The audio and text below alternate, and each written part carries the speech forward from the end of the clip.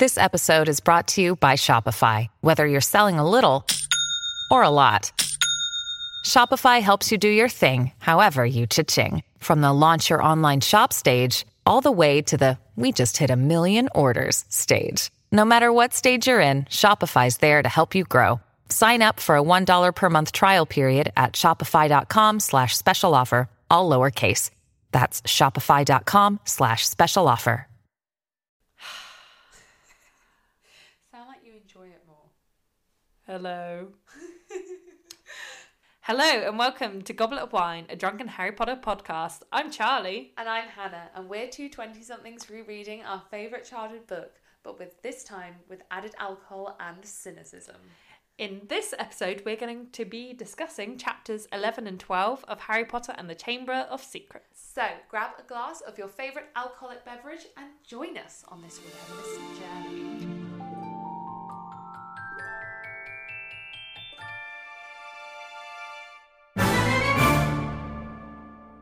Hello and welcome to episode 17. What? That's mad. I don't know why we're so particularly impressed by 17, but I feel like because it's not a milestone number, but it's a really high number. Yeah, we consistently did one thing 17 times. And also, I still don't think people have heard the fact that this first episode that we recorded, we were like, oh yeah, we should make this podcast, whatever. Let's do a test first episode. Yeah. We did it before going on a night out. We decided to use it as pre-drinks to see if we wanted to run this podcast. So exactly. We did this. The first episode was pre-drinks. Yeah, exactly. We didn't really consider take it to do this seriously. more than once. Yeah. Yeah. Charlie's fiddling in a bag.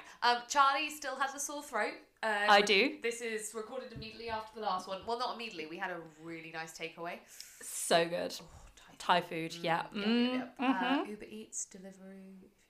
Please sponsor us. Charlie, what are we drinking today? Because you're keeping it very secret. Hannah doesn't know what we're drinking. It's absolutely excellent. And I'm going to make her guess. But to guess, you have some clues. Oh, dear Christ. This is excitement being added to Goblet of Wine.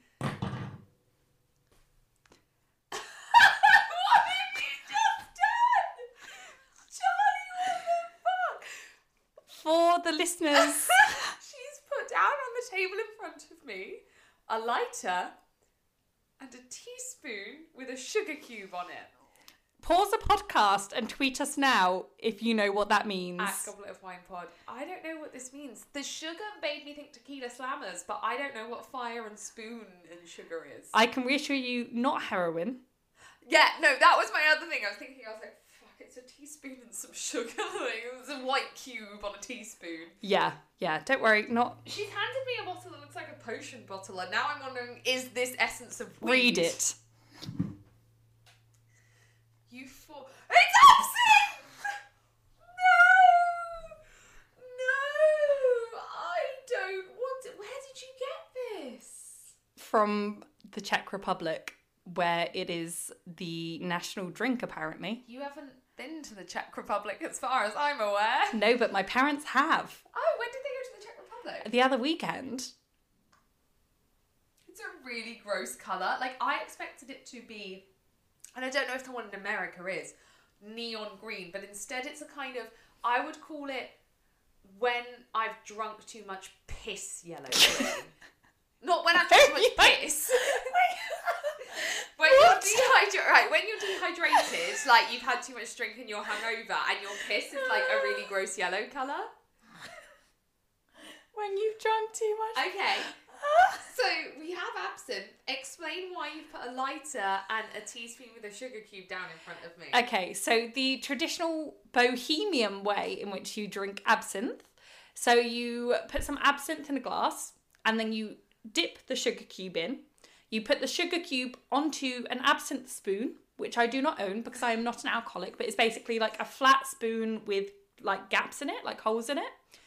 You then put the sugar cube on top. You light the sugar cube, you wait until it burns out, and then you slowly drip over water until it's about 1 to 2 parts to 5 parts water. And then put that in the absinthe?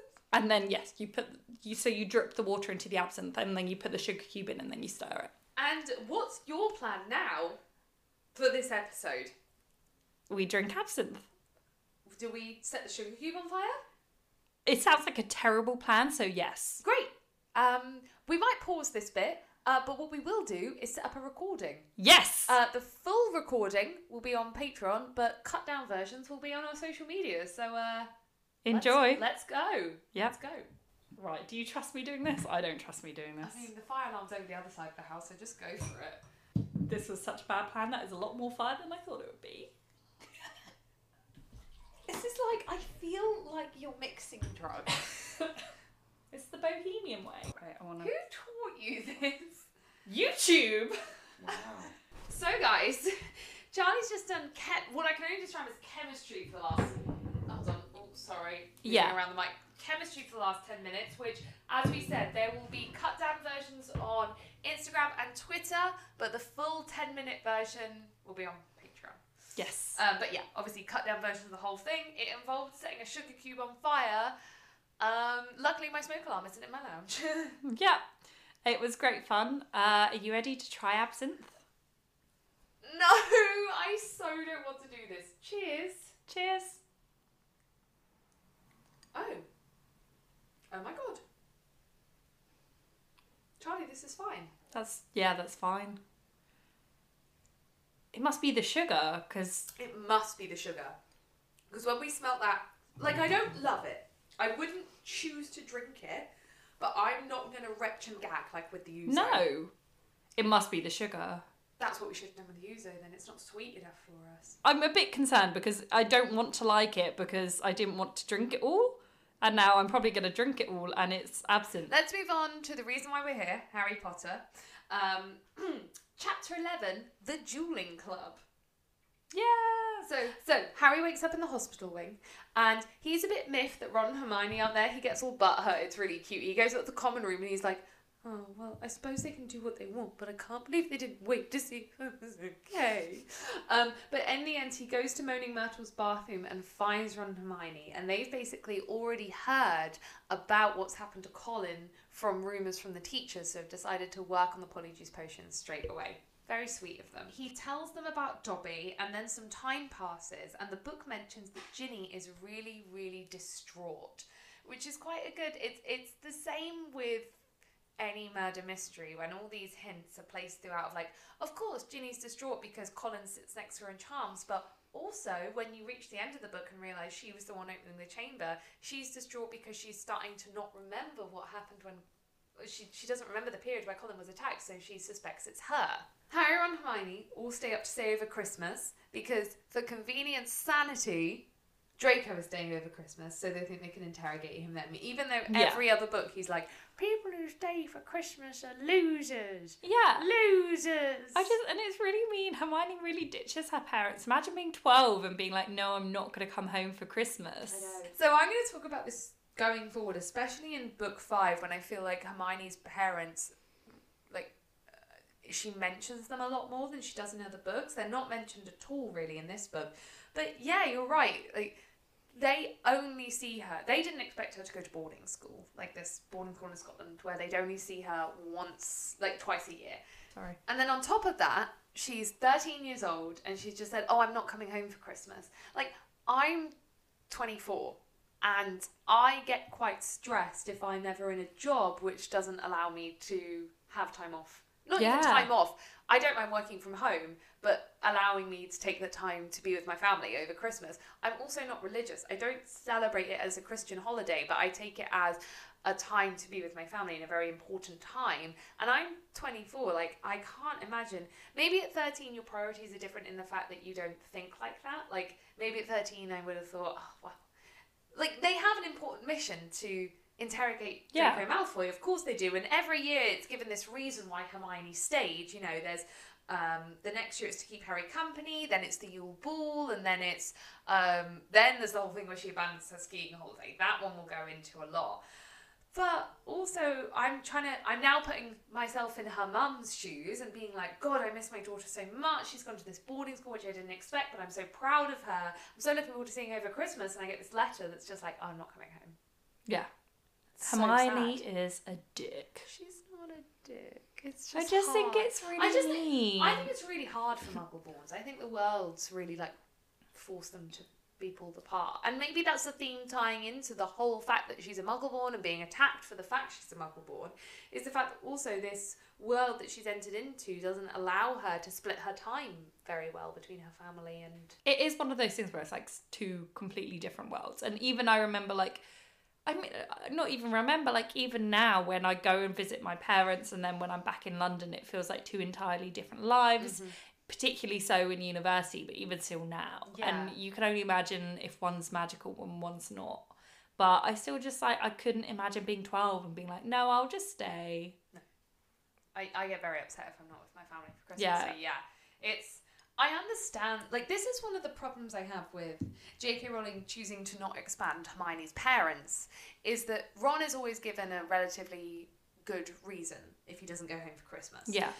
But the problem with not choosing to expand Hermione's parents is it doesn't allow us to have a good enough reason why she stays and what her parents' reaction were to her staying at Hogwarts, and it doesn't allow us to have that depth of character understanding that she might feel she needs to stay to interrogate Draco Malfoy, and that's really important to the cause, and I do believe Hermione's invested in certain causes that she would choose to do that, but it doesn't allow us to see the flip side where she wants to stay but she's sad that she doesn't get to see her mum and dad over Christmas. Yeah. I want to see that flip side. Yeah, and it seems a bit unrealistic to just be like, this 12-year-old girl is totally fine with this. Yeah. It seems like a plot device. It does. They needed her there for the plot, so she's there. Exactly. Yeah. Yeah. So, they need to steal the ingredients for the Polyjuice Potion from Snape. They're missing 2 ingredients. And Hermione volunteers because her record is clean, but she needs the boys to cause a diversion.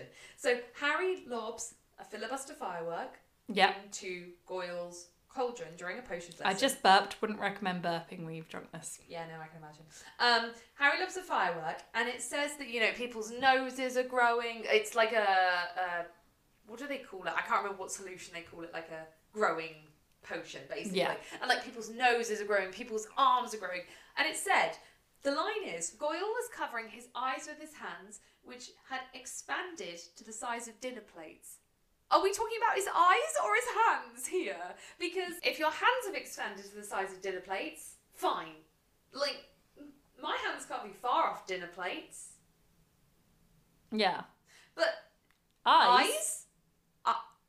Eyes? That's some straight up Looney Tune shit. And also, if your eyes are expanding to the size of dinner plates, then your head must be expanding with it. Because if your eyes are just expanding, then your head would explode. Yeah. So which one are you talking about here, Joe? Yeah, Joe. Joe. Maybe learn to write a book. This is the kind of thing which if we ever met her, I'd avoid all the awkward big questions and just be like, when you said his eyes expand to the size of dinner plates, what did you mean? How does that work, Joe? How does that Also, work? why was there no LGBTQ plus inclusion? I actually read a really reasonable tweet the other day that said, what J.K. Rowling is doing now is alienating a lot of fans, but she just needs to come out and say, I started writing these books 25 years ago. At that time, I wasn't trying or thinking about being inclusive, and the community will probably be like, yeah, I get that, and okay, that I is get that. Yeah. But trying to retcon it without actually putting it in any of her texts is what's alienating people. And I get that, and it was a very different time, and I wouldn't even mind her retconning it if it wasn't for the whole Dumbledore Grindelwald thing. Yeah, because that for badly. me is the one thing that genuinely contributes a huge amount to the plot. So that's when it becomes problematic to not include it. Yeah. Because it adds so much. So that is why I have an issue with it, because I think a lot of the time, if you're including people's sexualities and races for the sake of it, that's not good. It shouldn't just be for the sake of it. It should be open that any character can be any ethnicity or gender or sexuality, and that is how things should be. Yeah. But it's when it is relevant to the plot and you purposely leave it out that becomes homophobic or racist or transphobic or whatever. And I don't believe it was left out in the books. I think in the original book series. I think in the books were written for the audience they were for. I think reading them as an adult, the interpretation that Dumbledore is gay is plainly there in the text. But the way that in the latest films she's saying in interviews that they have a gay relationship but not showing it on screen, Yeah. that's where you're having big issues. I disagree. I think that it could have been more clear in the books. I think that obviously the subtext is there, but like, fucking, why should it just be subtext when there are so many like awkward, awful, like, why should we have to sit through chapter and chapter of Harry and Cho? Yeah, no, that's but true. not have Dumbledore and Grindelwald? Like, No, that's very true. That's very true. It could have been made more explicit. So they've got the ingredients. They go back to the bathroom, and it's literally described. Sorry. I have point Do to carry on to do. with point. This is so seamless. I love that we're so professional and coordinated and seamless. Enjoying that as absinthe, are you, Hannah? In the potions lesson, when they're trying to steal the ingredients required for the Polyjuice potion, so Harry causes a distraction by chucking something into someone's cauldron that makes it explode. Yeah. And there is a line where it's like, he says that he thinks Snape knew it was him. And it's like, yeah, fucking legilimens, or however you say it. So many he definitely did. But he can't prove it. But does he know why? Surely, if he can read his mind and know that he did it, he can read his mind to know why. So, in book 4, we get a callback to this. Kind of. When Snape mentions that someone else was stealing Boomslang skin and whatever the horn was for Polyjuice potion. And Harry thinks he's calling back to the time where he originally did it. So, yeah, I think there's a chance Snape knew the whole thing. But the problem with the Legilimens is you have no proof to go to anyone with. Yeah. That is true. The only thing is, if you saw students or noticed students stealing ingredients which are clearly for a Polyjuice potion, you'd go to the headmaster and be like, I'm concerned that some pupils may be making illicit potions they shouldn't be making. Now, if, like, and maybe Snape did do that, because we know Snape, although he's a very bad guy, probably isn't adverse to going to the headmaster and being like, I'm concerned some students might be doing something like Polyjuice potion. Yeah. But still, he can't particularly prove it was any one person. Yeah. But like, it is a safeguarding issue. You need to be able to report it. Yeah. Also, Snape's private store cupboard where all these ingredients are stored probably should be locked. Might be a good idea. Might be a good idea, Snape. Maybe a little bit. So they get to the bathroom with all the ingredients hid up Hermione's jumper, and it's literally described, put another sugar cube in it. Does your tongue feel weird? My tongue feels weird. It's probably the sugar gin, marshmallow gin, then followed by absinthe. Anyway, so they arrive in the bathroom, and it's literally described in the book that Hermione just chucks the 2 new ingredients into the potion. Now, I thought it's described explicitly in the text, probably in the later books, maybe that's why it isn't in this book, that for complicated potions, which we know this one is, we know Polyjuice potion isn't taught until Newt level, it isn't just add the ingredients, it's add the ingredients in such a particular order at the exact certain times, then stir a particular amount clockwise or anti-clockwise whilst turning the fire down to a certain temperature. Hermione literally just arrives, yeets them in, yeets the Boomslang skin in, like, potion done. And apparently that's this new level potion which she's just plonked some Boomslang skin into. Like, I know that she hasn't quite developed like how to make a complex potion, how to make a simple potion, but she must know that, like, J.K. Rowling must know that she said Polyjuice potion is a complicated potion, so maybe just don't chuck Boomslang skin into it. Yeah, like, you've got to prepare it, chop it, slice it, do something mince with it, like whatever. Like, I don't know what a skin is. Yeah, it's not like when you're like, you know, when you cook, you don't just like, I've got this pepper, just plonk it in there. I've got an entire sweet potato, in it goes. Yeah, definitely. I feel like we need to start like a cooking vlog where we just follow the ingredients, but we just put the ingredient in. Just like make a bolognese, just with all the ingredients in a pan. Just put a cow in there. Yep.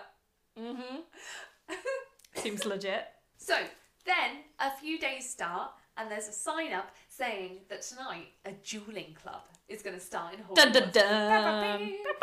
So, it says that evening that most of the school turn out for this dueling club, which leads me to believe that maybe, just maybe, if most of the school turn out for a club, maybe you need to make it into a lesson. No shit. Like, if most of the school are being like, yeah, I want this thing taught to me, just teach it to them. And most of the school is a lot of fucking people. Yeah. We did the maths at some point. Between 800 and 1,000, we believe. Yeah. So, yeah, they're all kind of waiting for this dueling club. But it turns out it's Lockhart running it with Snape as his partner, because why Snape would agree to this, I have no clue. I do. Go on. Theory time with Charlie. I'm going to stir my sugar cube. Yeah, enjoy that stirring.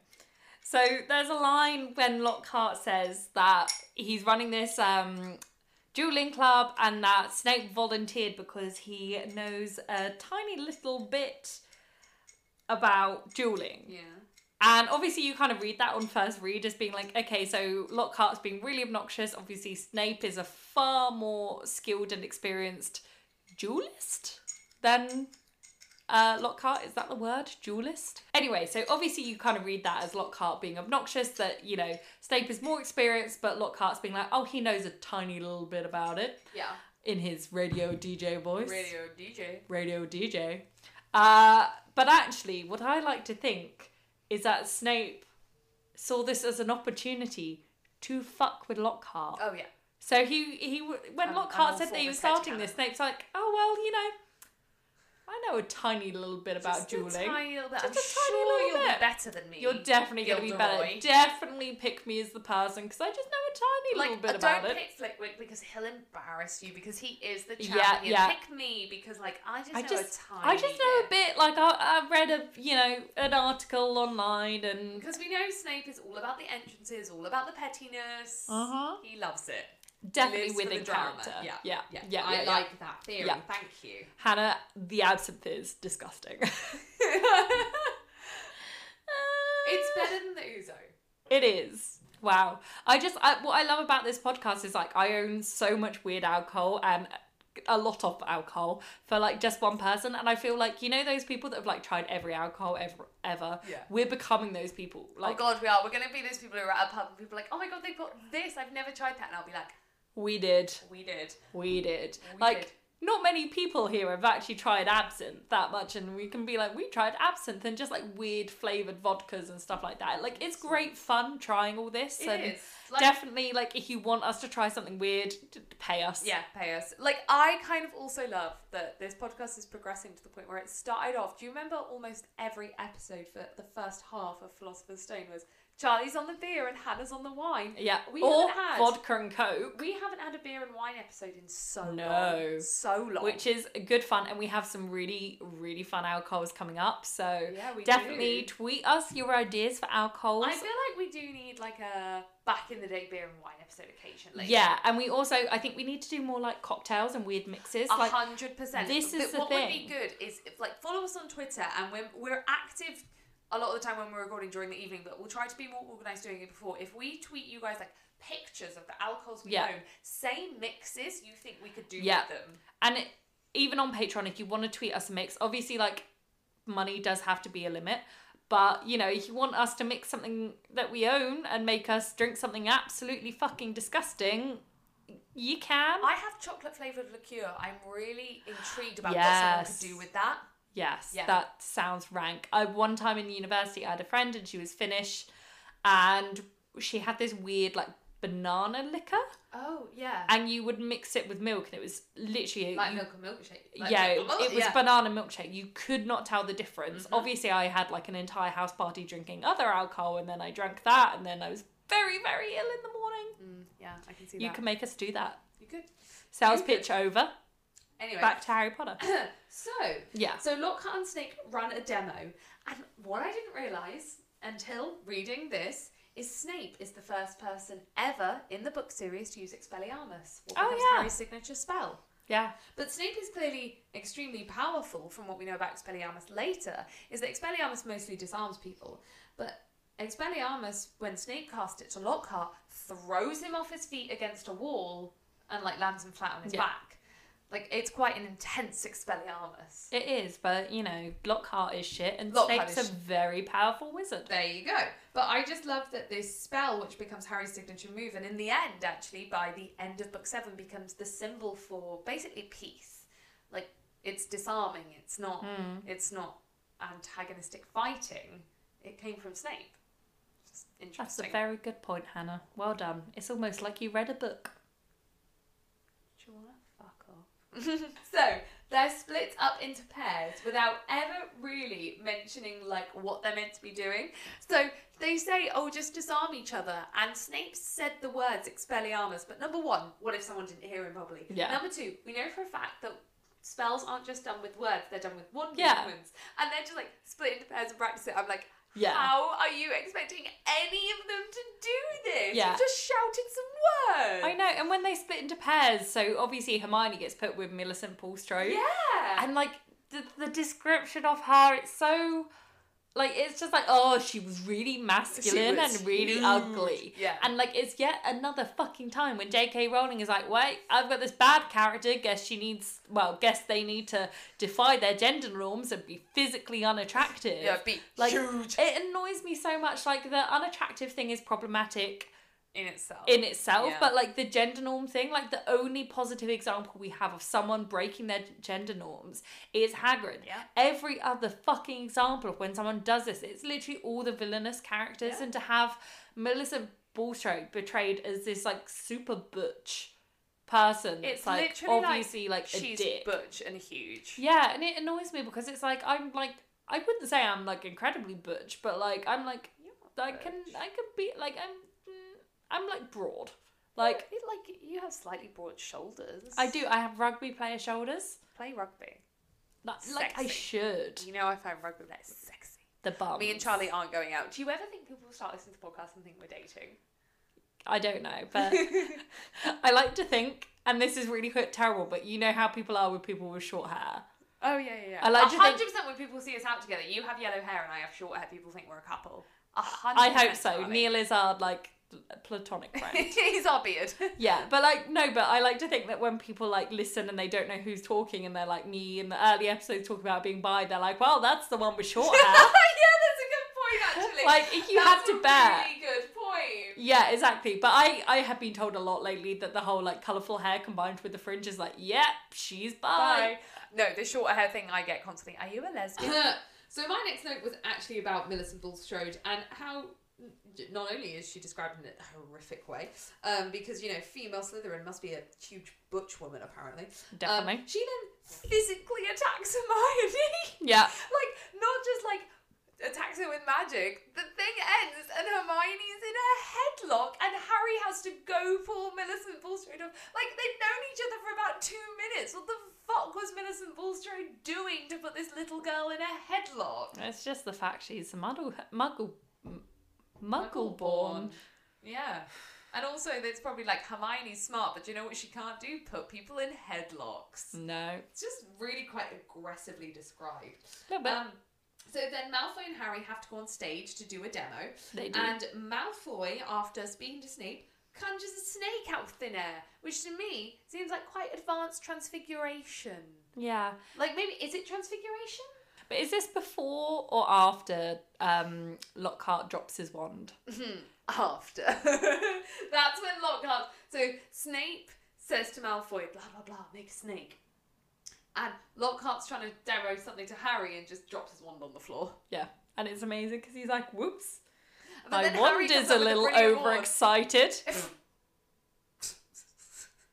Same. But then Harry comes out with this line, like Lockhart's like, just do what I did, and Harry's like, what?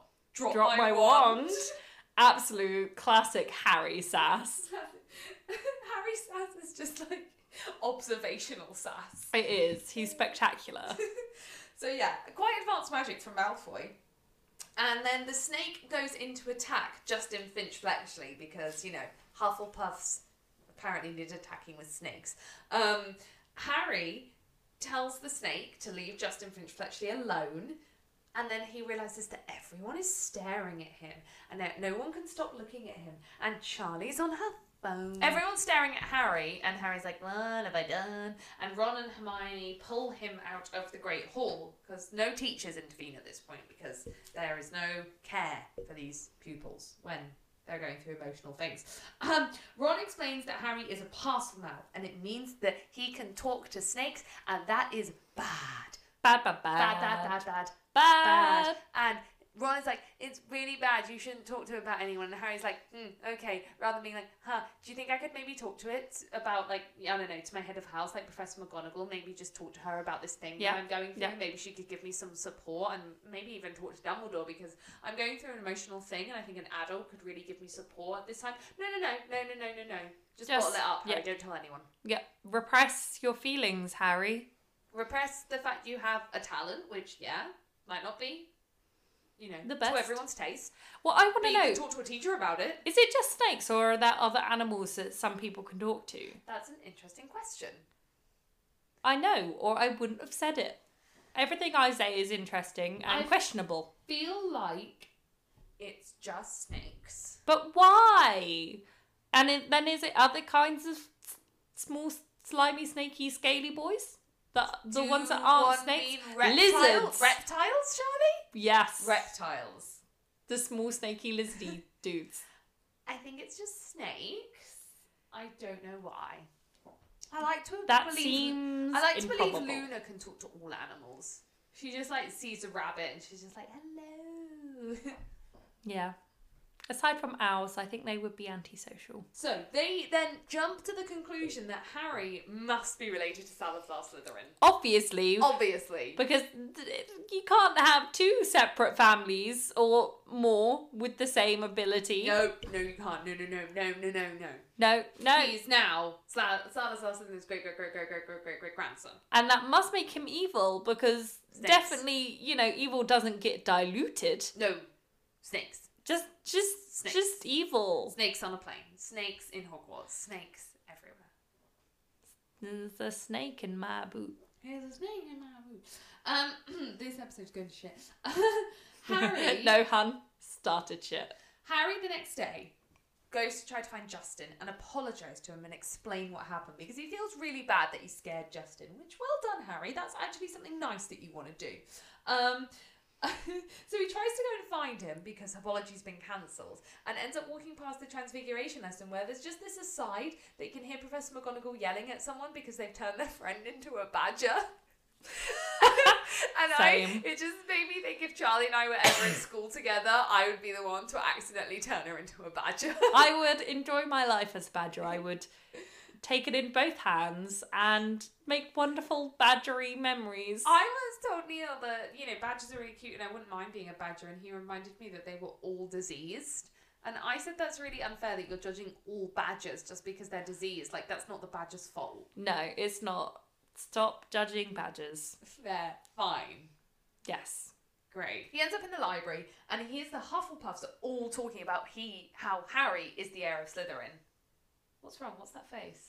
It's an absinthe Oh, face. I thought it was like... I just drunk some. Yeah. Harry basically eavesdrops on how they all think he's the heir of Slytherin. It's basically Ernie Macmillan going on a rant.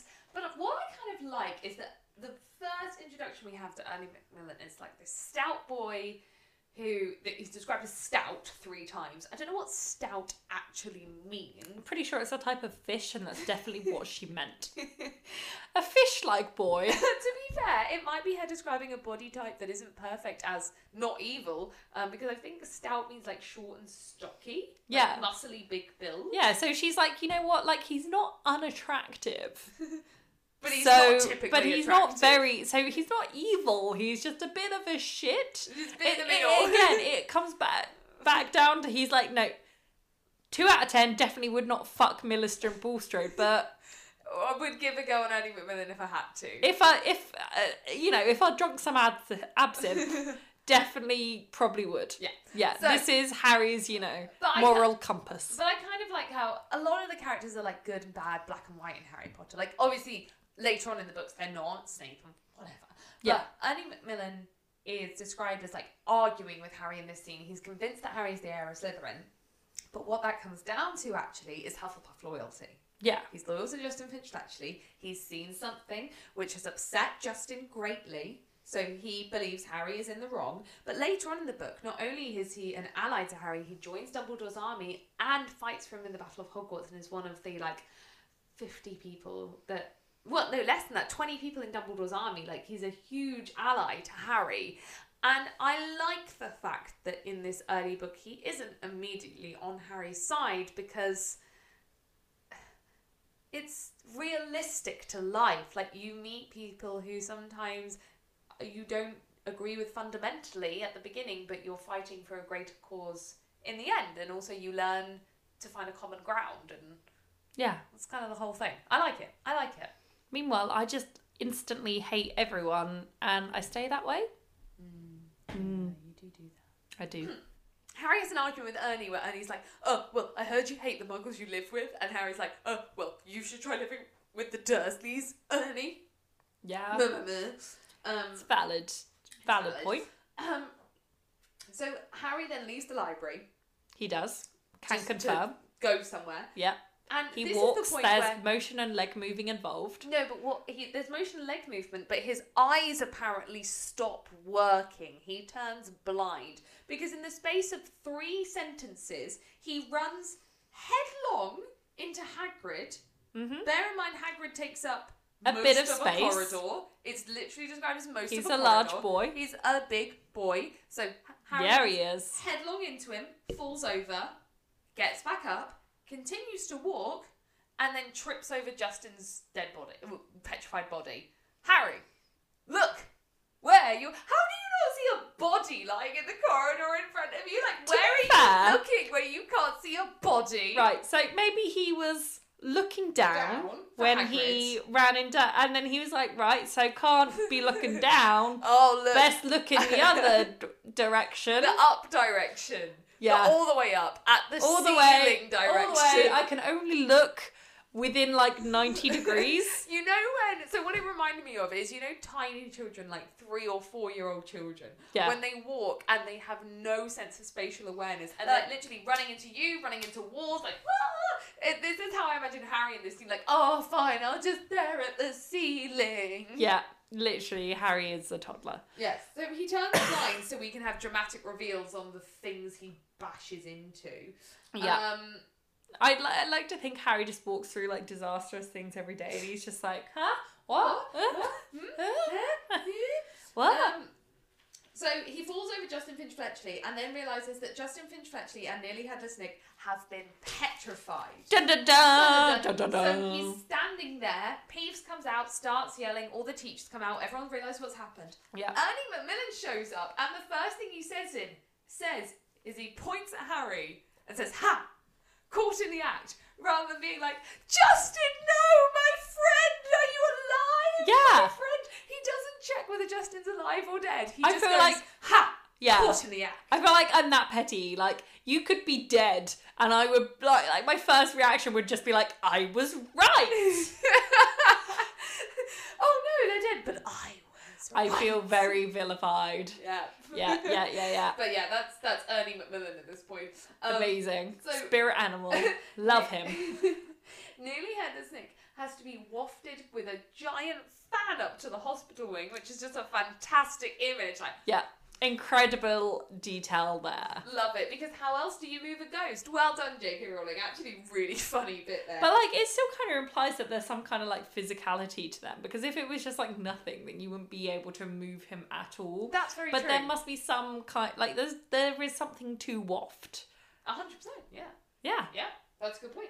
And McGonagall takes Harry to Dumbledore's office.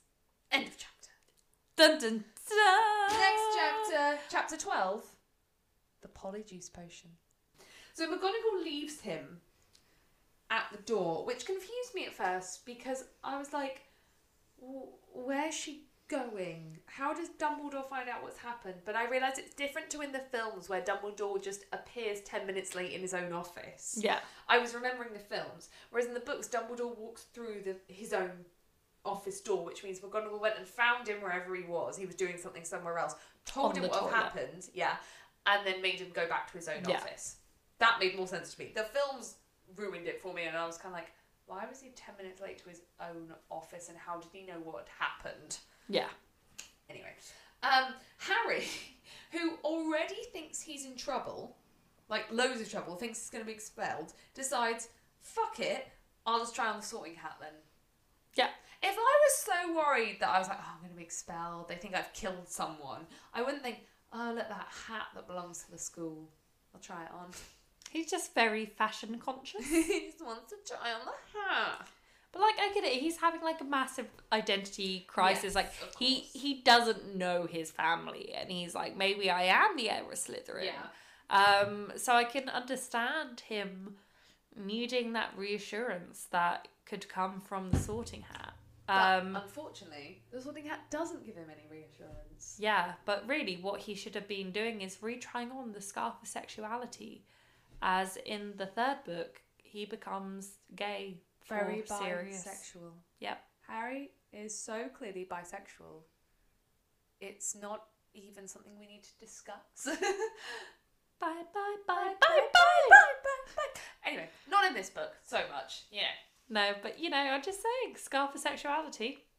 That's maybe a good put that on. fanfic. Harry Potter and the Scarf of Sexuality. That's from Harry Potter musical. Of course it is. Duh. It's not the first one though. Is it the second one? I don't know. That's why I can't. I've seen the first one a lot, but the second and third one like once. I was there for the third one. I know you. I'm so cool. You're so original hipster. I wasn't there. Unfortunately, the Sorting Hat gives him no comfort and says he would have been good in Slytherin. And then comes, hands down, to this point, my favourite part of this entire book.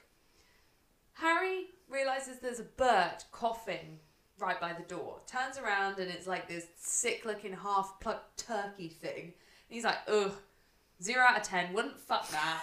Essentially. But later on, he would fuck it. Yeah. And he's like, God, that looks horrible. No.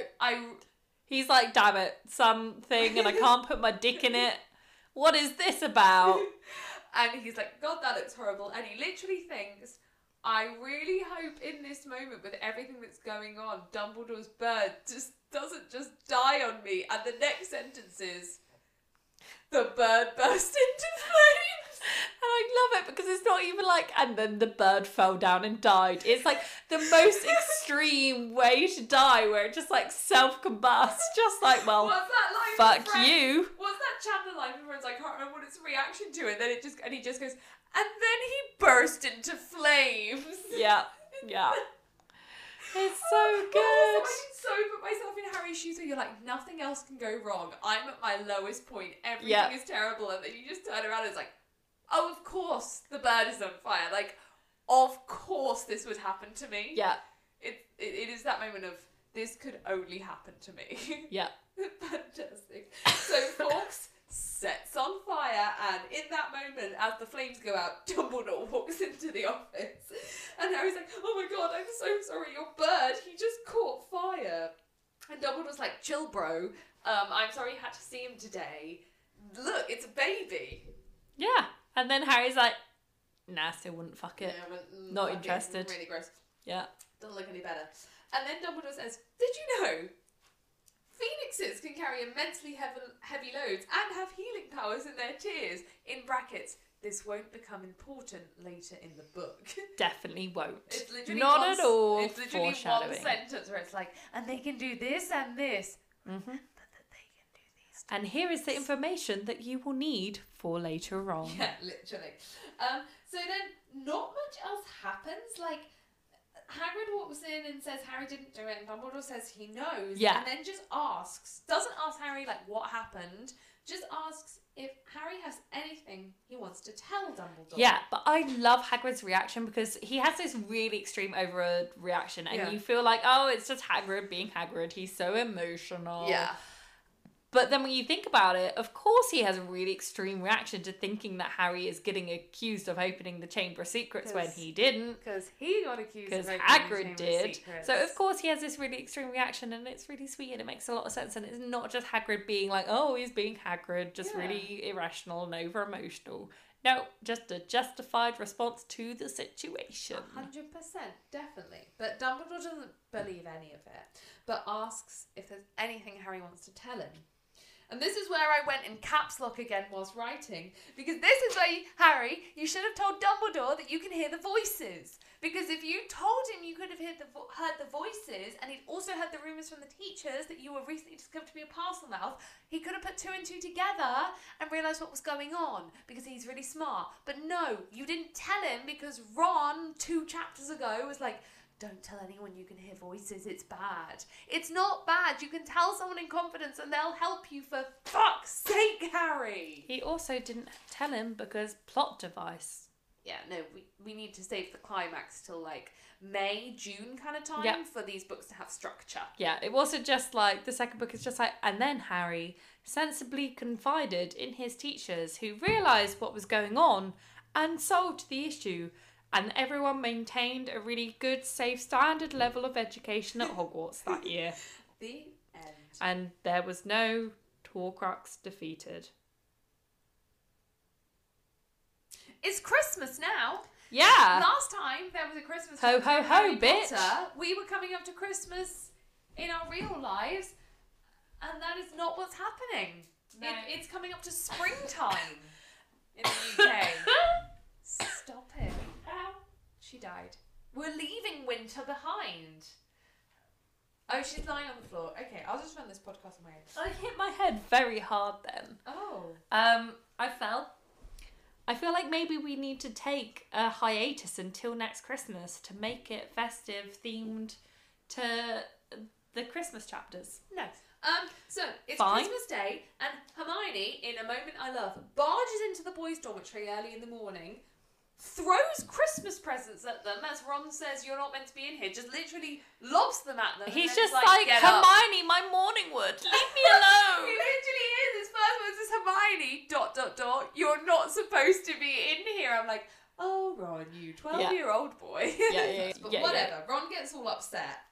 And Hermione just chucks a Christmas present at his head, which is the level of not caring that I aim to be in life, just chucking Christmas presents at people's heads. Yeah. So it then says, Hedwig swooped into the room. And I have questions about this. Yeah. So if Hedwig swooped into the room, that leaves me with two options. The window's open. The window's open in December. In a castle with no central heating. Unlikely. Number two, the doors are open all the way from the owlery to the Gryffindor common room, which it can't be because we know there's a portrait hole. Maybe she went down the chimney like Santa. It is Christmas. She just fell down the chimney. I have to get this parcel. To be fair, it does say an owl come down the chimney in book 5 when it was used to get a letter to Yeah, Harry. and it's Christmas. Maybe she was being festive. She's like, it's Christmas time, I'll come down the chimney. Maybe she had a little outfit on like Santa. Because the window is definitely not open in Scotland in December because they die. Yeah. It's cold. Like a baby on a doorstep Like a in baby November. on a doorstep. Yeah. The best point I've ever come up with. So Hermione has given Harry, this is a little point, Hermione's given Harry a luxury eagle feather quill for Christmas, which is almost an exact copy of the quill that Lockhart has to sign signatures. And Because it's she's just- that obsessed. It's a shit present. She's that obsessed with Lockhart that she's getting her male friends similar presents. Mm-hmm. Hermione then starts talking over the plan. She says it's Polyjuice Day, it's Polyjuice time. And she starts talking over the plan with Harry and Ron, and you realise she has sorted everything for these two, because she's like, you need to get hair from Crab and Goyle. Don't worry, I've already sorted it. Here's these cupcakes that I've pre-made that have got a sleeping draft in. You lay them on the stairs, tear out their hair. I've already got these robes that are bigger and shoes that are bigger, and it'll be fine. And I'm like, why weren't the boys helping you more? Why have you thought of every single thing? Because she is the woman and that's her job, Hannah. Fuck the patriarchy. Yeah. Patriarchy blows. Not a fan. Not a fan. And Harry and Ron are just like, oh, yeah, okay, are you sure that's a good plan? And I'm like, if you want to think of a better plan, maybe you should have thought of a plan with her. Yeah. Yeah, dicks. So Hermione then mentions that they're like, oh, whose hair have you got? And she's like, oh, Millicent Bulstrode. I took it off her robes when she wrestled me. She hasn't gone home for Christmas, so I'll just tell the Slytherins that I've decided to come back. Okay, all right, fine. The Slytherins believe that in the middle of Christmas Day, Millicent Bulstrode has just turned back up. Whatever, she's had Christmas lunch, she's turned back up to Hogwarts. Fine, I'll buy it, whatever. What then happens then after an hour, the Slytherins never ever see Millicent again for the rest of the Christmas holidays. And they're not going to be like, fuck, where did Millicent go? And then when the real Millicent comes back after Christmas, they're going to be like, hey, why were you here for an hour on Christmas Day and then you never showed up again? I feel like they don't think of repercussions because also like Draco saw them start to turn back into themselves, and also like even if he didn't, surely at some point he would be like, hey guys, you know that entire conversation that we had the other day? And they're like, No, What? but what you got to remember is Crab and Goyle are so stupid they forget entire conversations, so that's why it works. That's real convenient. Because all evil people are idiots. Apart from Draco, who's actually intelligent. Definitely. Anyway, so the Millicent thing really annoyed me because Hermione has this, like, she has all this foresight into, like, I'm going to make a sleeping draft, blah, blah, blah, blah, blah, but doesn't think what happens when Millicent doesn't turn up for the rest of the Christmas holidays. Yep. So, they then... annoyed. So, the three of them, as 12 and 13-year-olds, fit in one cubicle to make this polyjuice potion. They, like... that it's tight squeeze, but the three of them, you know, all pressed together in their 12 and 13-year-old uncomfortable ways, that would be really uncomfortable age 13. Yeah. Fit in a cubicle together. But they say when they're the three Slytherins, they need to go in three separate cubicles because Crab and Goyle are huge and Millicent Bulstrode's no pixie. J.K. Rowling, stop making fat people evil, or stop making evil people fat. Yep. Or large, or whatever you want to call it, broad, muscular. It's a dick move. It's a dick move. It's not just like, and I know you can say, like, obviously Draco Malfoy is, like, skinny and whatever. Fine. But all the, like, idiot evil people, like the Dursleys, Crab, Goyle, Millicent, all those people are, like, read as huge and bulky. Yeah. And it's just like, why? Why that stereotype? Like, yeah, fair, you can have one evil character who's bigger because you can also have good characters like Mrs. Weasley who's described as plumper.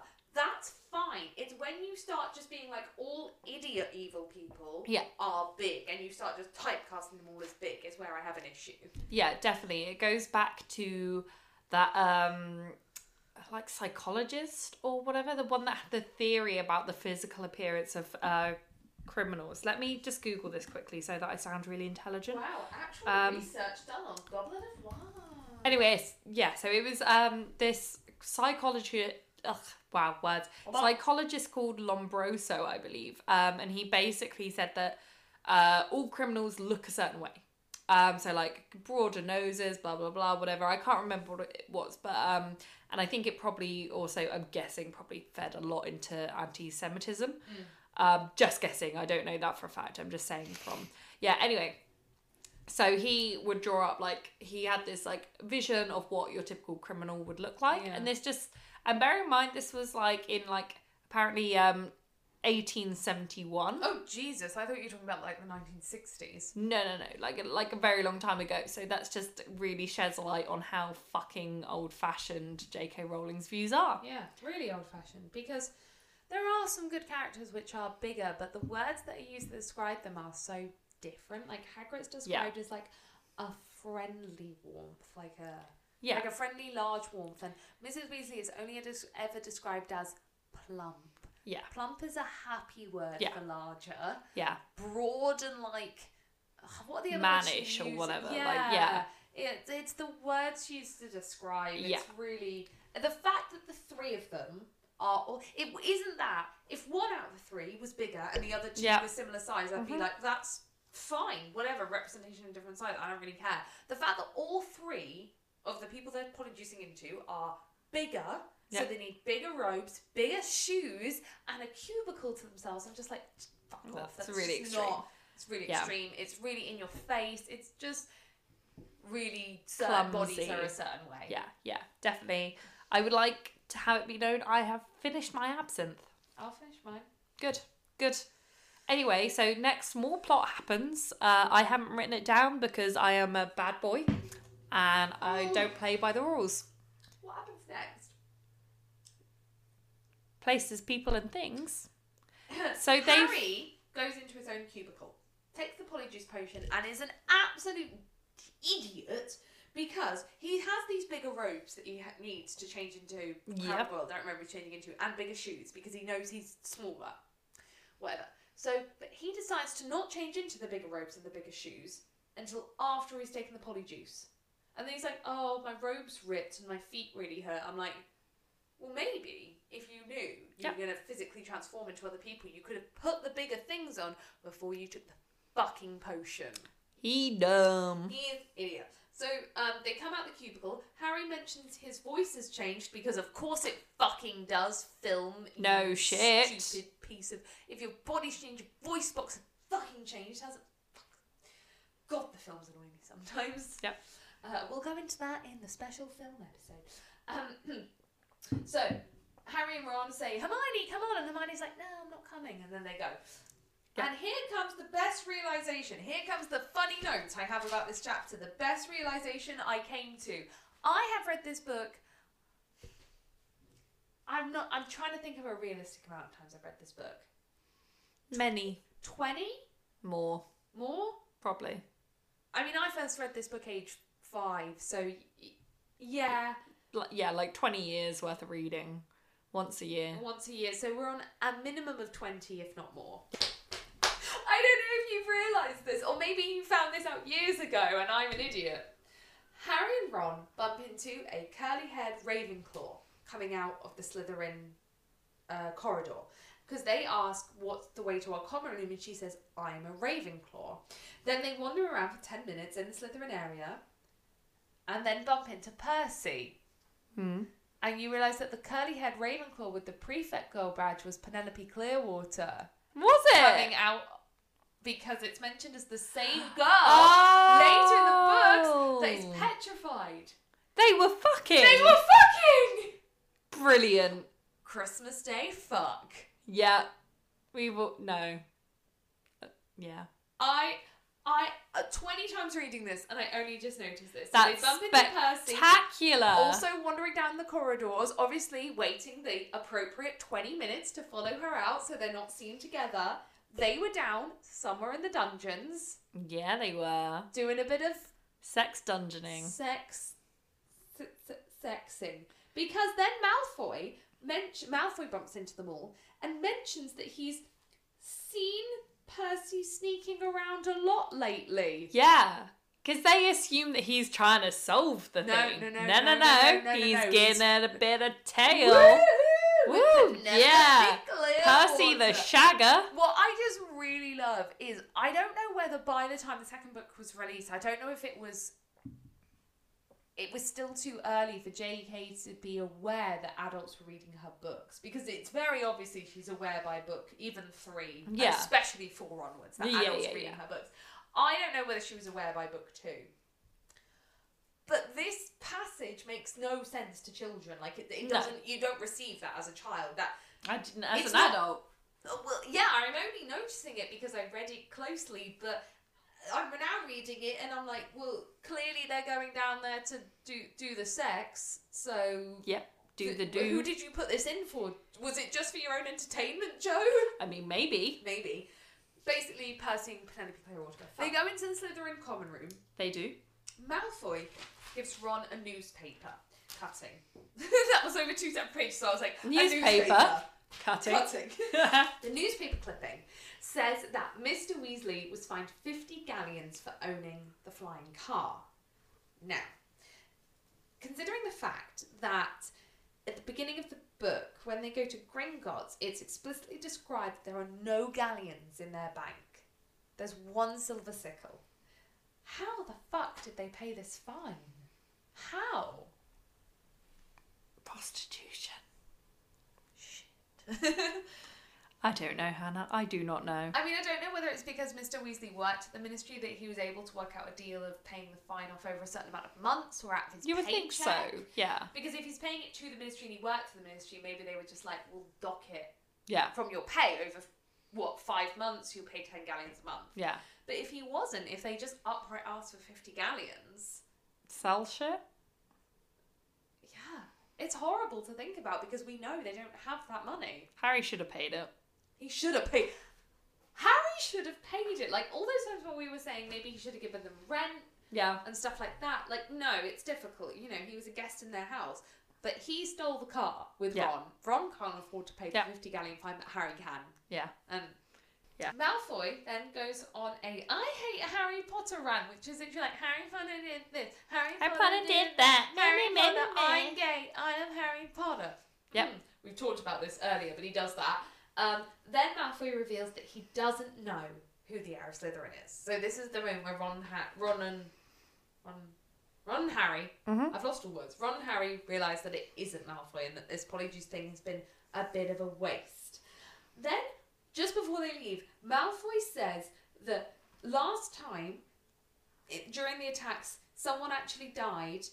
This time I hope it's Granger.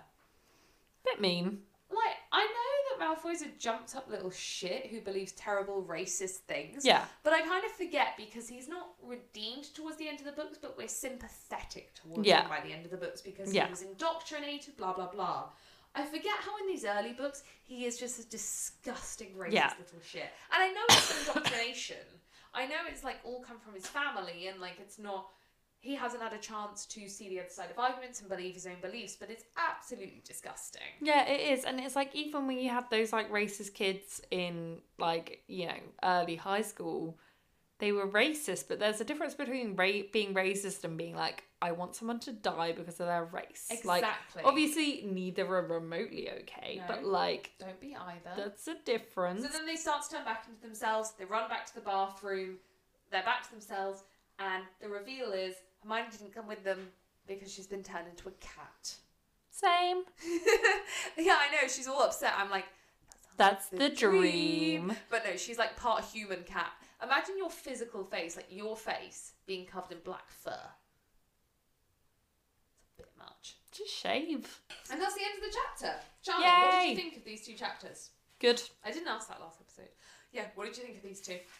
They were good. It was Harry Potter. There were wizards and they did things and yeah. When I was making notes on them and reading them for the first time, I didn't think there was anything like funny that happened, but there was a lot of plot, especially in that last chapter.